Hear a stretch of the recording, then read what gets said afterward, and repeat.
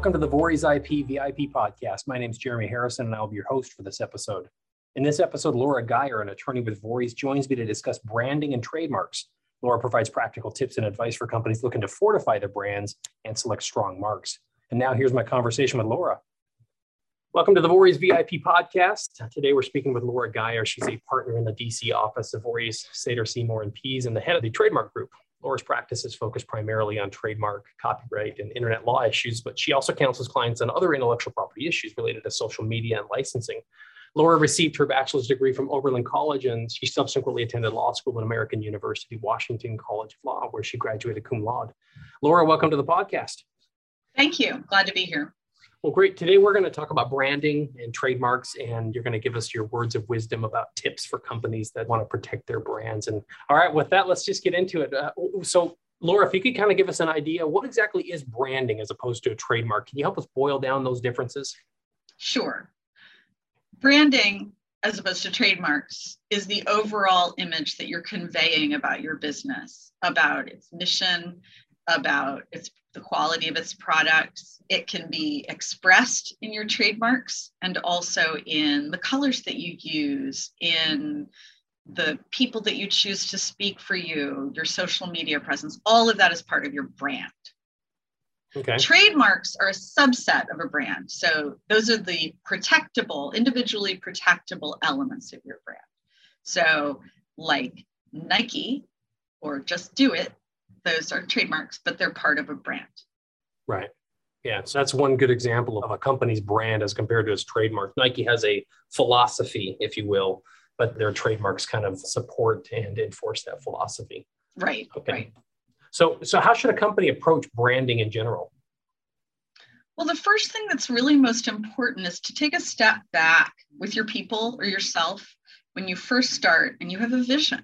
What are we selling? What are its qualities? Who do we want it? Who are we selling it to? What did they like? So you have a vision, you understand your core target audience, you look at what your competitors are doing so that you can distinguish yourself from what they're doing. You want to keep your quality high. You want to just do everything that you can to figure out what it is you want to convey and then convey it. Right. So in today's environment, we have a lot of companies that feel the need to jump into the foray of political and social issues. What is your suggestion or what's your counsel to companies that want to make a social or a political statement with their brands? I think it really depends on what your target audience is. If you understand them well, then you can be thoughtful and sort of okay in the political stances that you take, if those align with your company's overall brand, with its image, with something that its customers like. One of the biggest mistakes that companies that sell to a broad audience, to the whole general public, make is to have, and it's often someone within the company, commit the self-inflicted wound of suddenly developing an opinion on a divisive subject. Mm-hmm. And your product is something that is sold in grocery stores to a broad array of people and at a low price point where there are a lot of competitors so that people don't need your product. So pasta is a good example. For one of the major pasta brands several years ago, there was a kerfluffle where its CEO suddenly developed an opinion about something that he just expressed at some public event.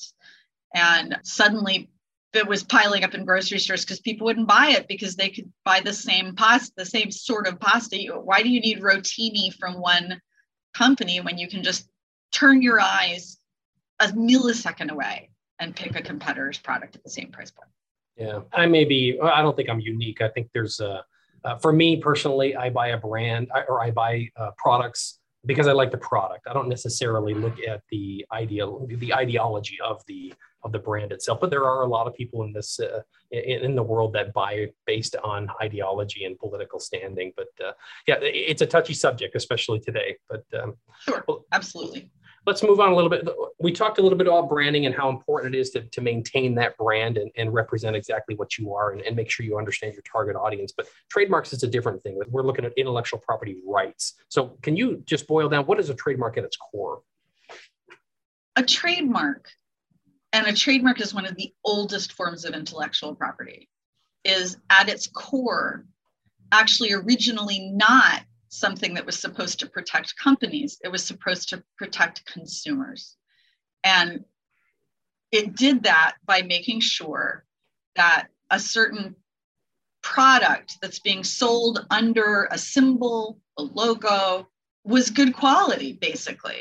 Yeah. That a customer could see a symbol, whatever it was, that conveys something, that conveys source, and that it would be the same.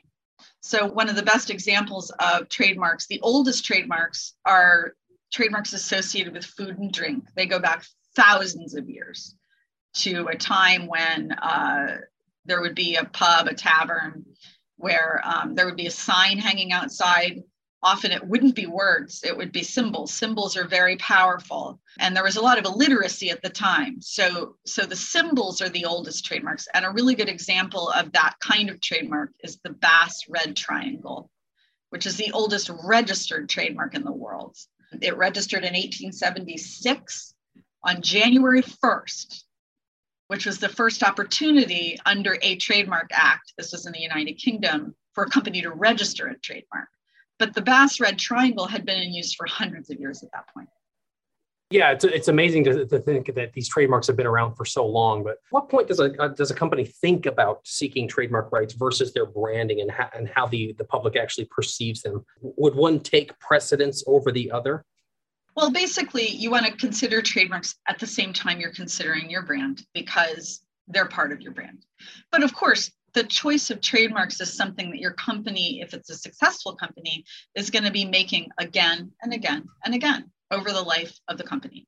You launch a new product, you want to call it something distinctive so that people will want to buy it, and they'll understand that a certain symbol, logo, word represents that source in that product.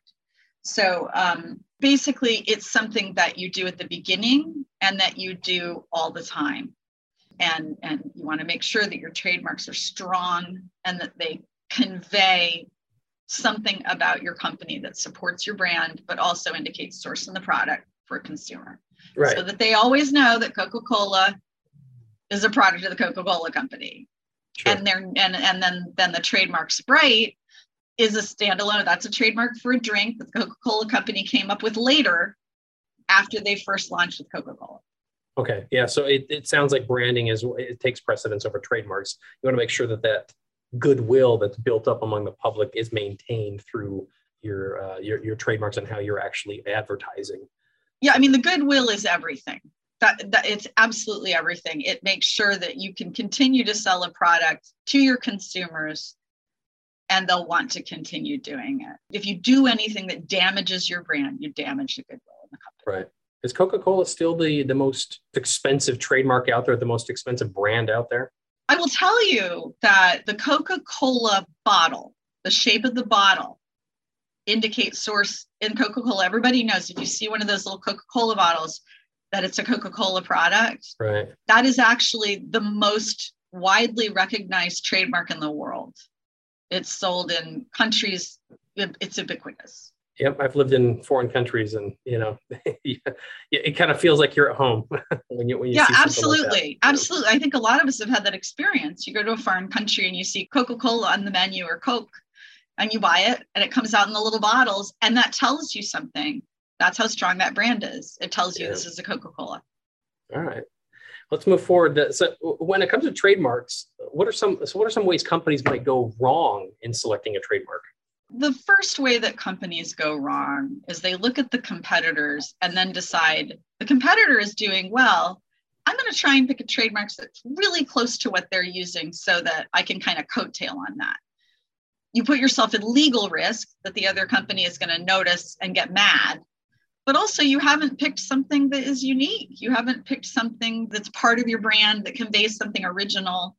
And that sort of goes into another way that companies go wrong, is that everybody likes to have trademarks that describe a product rather than actually developing a unique word and then spending the advertising money necessary to make it a trademark. But if you choose descriptive language, and a really good example of that, it doesn't have to be a disaster, because over 30 years, maybe it becomes a really distinctive trademark. But at the beginning, when American Airlines decided to launch, that was not a good mark because it's an American airline. It's purely descriptive. Yeah. And over time, it became famous, which is a different issue, but that would not be a trademark that someone would generally recommend at the beginning. You want to pick something that's a coined word, something that you brainstormed, or something that's arbitrary used with your business. And a good example of that is, have you used apples to sell apples? You're not going to be able to get a registration for apples. That's just a word that means apples in connection with the product you sell.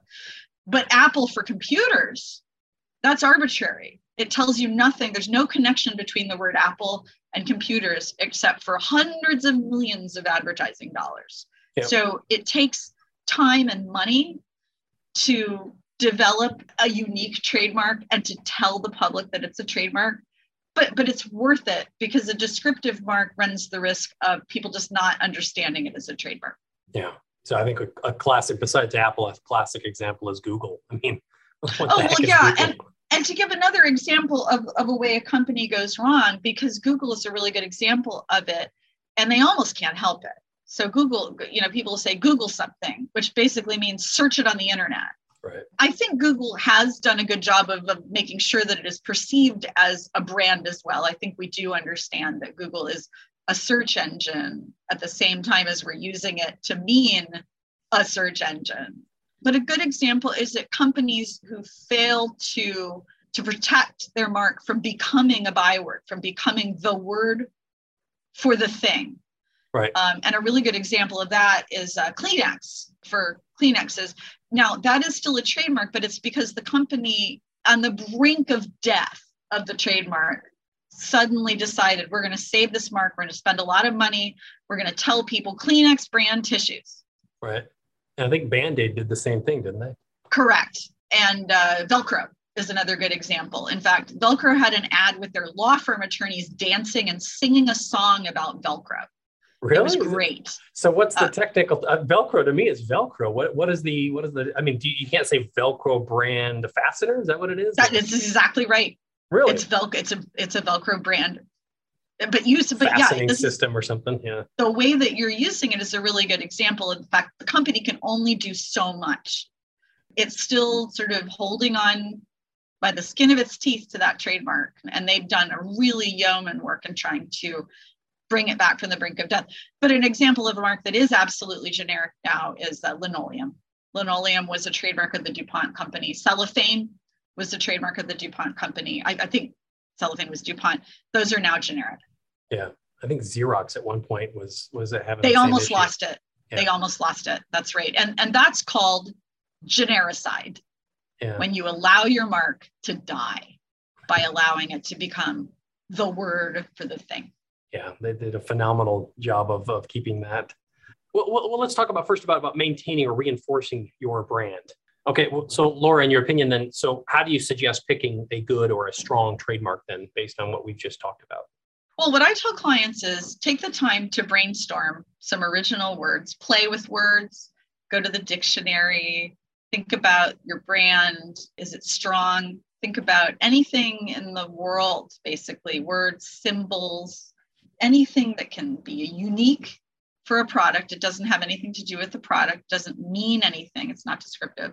And then you come up with a list of them. And I tell clients, come up with a list of things that you've brainstormed. Google them. Sorry, Google. At a minimum. At a minimum, to make sure that I cannot tell you the number of times that I will get a request for a trademark search. And the first thing I do is put it into a search engine and find that there are 3 other people using it already. Well, that was a waste of time and money. So the best way to do it is to just brainstorm a list of things. Don't get attached to any one trademark until you've asked competent trademark counsel to do a search. Yeah. Searches cost money. They cost money because they save money, which is a quote out of the movie Moonstruck that I always like. So it always pays to go to your trademark counsel and say, here's a list of trademarks that we're considering. Please tell us if these are clear. Your Competent Trademark Counsel will do proprietary searches on databases that are both federal and state coverage. And then we'll also do common law searches to make sure that there aren't lengthy users of the same trademark out there. And then you've just saved yourself such a hassle if you kill a mark at that point or pick a mark at that point. Then you can feel confident that it was a good choice. So how much can somebody expect to pay for a competent search? Oh, well, you're going to see something in the range of $1,200 to $5,000, depending on what level of search someone wants to do. You know, we tell people to expect around $1,500 for a preliminary trademark search, which will tell you whether a mark should be killed, basically. And often what we'll say also is that you do simpler searches to knock out things from your list that you've brainstormed. And then once you've picked a mark that you think, I'm going to spend a lot of money on this mark, then you have your counsel do a full or comprehensive search. Almost all law firms call it that, comprehensive or full search. And that involves ordering a search report from a company that does that, and then analyzing it and bringing your own expertise to bear on interpreting that report for your client. Right. Yeah, I'm a big proponent of that. There's no use in wasting your money if there's something already out there. So spend the money at the beginning so you don't end up wasting it in the later time period. Absolutely. You don't want to be penny wise, pound foolish. Yeah. All right, let's switch gears and talk about maintaining and reinforcing your brands. What are some keys to protecting your brand or maintaining a trademark? What you want to do is make sure that the trademark is used consistently in the way that you've registered it. You don't allow marketing creep to slowly change away from the trademark, the main trademark that you're using, or whatever trademarks you're using. You want to make sure that your marketing people understand trademarks. And then you make sure that both your company and your licensees, if you have them, are using the trademarks in a consistent way. Usually a company will have branding guidelines. Some companies have really strict branding guidelines so that another seller, licensee, or franchisee is always using the trademark the same way. Basically, what can happen is if you move away from your trademark, your main trademark, or whatever trademark you're choosing, you're self-diluting it. You're basically making your mark weaker by yourself using brands that are a little bit off what your brand is. So different color, the word is a little different. And then the other thing I would say is that leads into a moment, if you find that a trademark use has crept, that you're using a slightly different design, well, maybe that's time, if it's different enough, you want to register that trademark. Say, okay, we're going to use that too. A good example of something that happened with McDonald's is that they noticed that people were using Mickey D's to mean McDonald's. Right. And they could have just said, we don't want people to do that, or we're not going to, but they embraced it and they registered it. They're like, okay, we're going to take that and use it. Yeah. So that's a great way, is to watch what your customer base is doing. If they like your mark, sometimes they'll play with the words, and then maybe you get that as a trademark. Yep. And I think we've talked about the examples of Xerox and Kleenex and things like that. If you're not policing and maintaining those brands, then you could actually end up losing them because they become generic. That's right. Or if you have a trademark that's really popular, everybody wants to copy things that are really popular and that work. So if you have a trademark that's really distinctive and you love it and you want to protect it forever, you also want to look at competitors and at other people in the market to make sure that people aren't copying you. Right. And actually, one of the ways that you can do that, again, with your Competent Trademark Counsel, is to have watch services set up.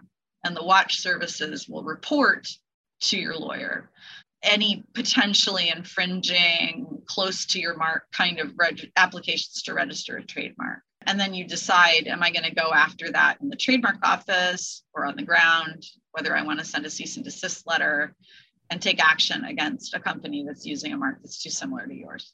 Yeah. All right. We're coming up to the end of our podcast time here. So I want to kind of give you a scenario. Maybe we can end on this. And so let's just assume that there's a company that's been operating for about 10 years. And now they're just paying attention to IP, intellectual property, and trademarks at this point. What options does a company have? What do you think they should be doing after 10 years of operating? Right. Well, that's a great time for a company to sit back and conduct an audit of their trademark use. And what they do is, I mean, honestly, sometimes the very first thing to do is pull up your website and see what you're doing. Sometimes the right hand doesn't know what the left hand is doing. Corporate doesn't know what marketing has been used. So you sit down and you look at what words, what symbols, what slogans are being used by your company. And then you decide, are these registrable? You ask your trademark lawyer to run searches to see if they can be registered in the trademark office. You can also find out if they're problematic. So you can say, well, this mark that we're using has kind of been okay. We've kind of flown under the radar, but maybe we want to move away from it because it's something too similar to a competitor. And so then you're looking, you make a huge list of everything that you're using as a trademark. And then that's an opportunity also to bring some consistency and some focus to your brand, your brands, your branding, how trademarks are conveying what you want to convey. And you might want to eliminate some trademarks. We're going to stop using those. You might look back at some old uses. I love it when a company talks to its oldest employees or calls an old CEO and says, do you remember some things that we're using? Do you have old material? And so a lot of companies recently actually have been using retro marks as part of their campaign. I was at the grocery store the other day and I saw a Doritos bag. And I that was the one they were using when I was a kid. Yeah, it's appealing. Those. People remember it. We like the 80s. Right. So is it ever too late to pursue a trademark? Would you ever counsel a client to stand down and just rely on their public goodwill and recognize brand instead of seeking a trademark registration?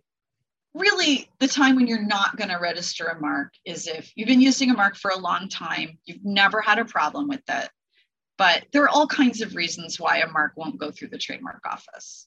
The trademark office isn't looking at use on the ground. The trademark office is looking at other trademark registrations that came before yours and deciding whether there's a problem with it on the register. That doesn't mean that you can't continue using your trademark. I always do recommend that if someone has a long-standing trademark, that they check it out, that they see if they can register it, because registration conveys some privileges that an unregistered mark doesn't have. You know, it conveys presumptive nationwide rights, and the trademark office will police your mark for you. It'll look at your registration when someone comes with a new registration. If they think it's too similar, they'll refuse it. So there is some advantage to being registered, but there's no reason to stop using a mark that's working for you just because it can't be registered. That's just a separate question. Okay. Well, good. Laura, it has been a pleasure speaking with you today and delving into branding and trademarks. Do you have any final thoughts, any words of wisdom you want to leave us with? Just use good original marks. Don't waste your time and money on marks that are too like a competitor's or marks that are boring or use really descriptive language. Spend the time and the money to come up with original marks that help convey good things about your company and your products. Yeah, great advice. Thanks again, Laura, for being a guest on this podcast. I'd like to invite you back sometime, maybe discuss copyrights or internet domains, of Absolutely. which you also have a wealth of knowledge in that. And I think it'd be of interest to our audience. Thanks for your time. Thank you. It was good to be here. This has been an episode of the Vorys IP VIP podcast. Thanks for listening. If you have any questions or would like to speak to either myself or any of the guests, please feel free to reach out to us. You can contact us through Vorys website or via the Vorys Intellectual Property Updates webpage on LinkedIn. If you have a suggestion for a podcast topic or would like to recommend a particular guest, we'd love to hear from you.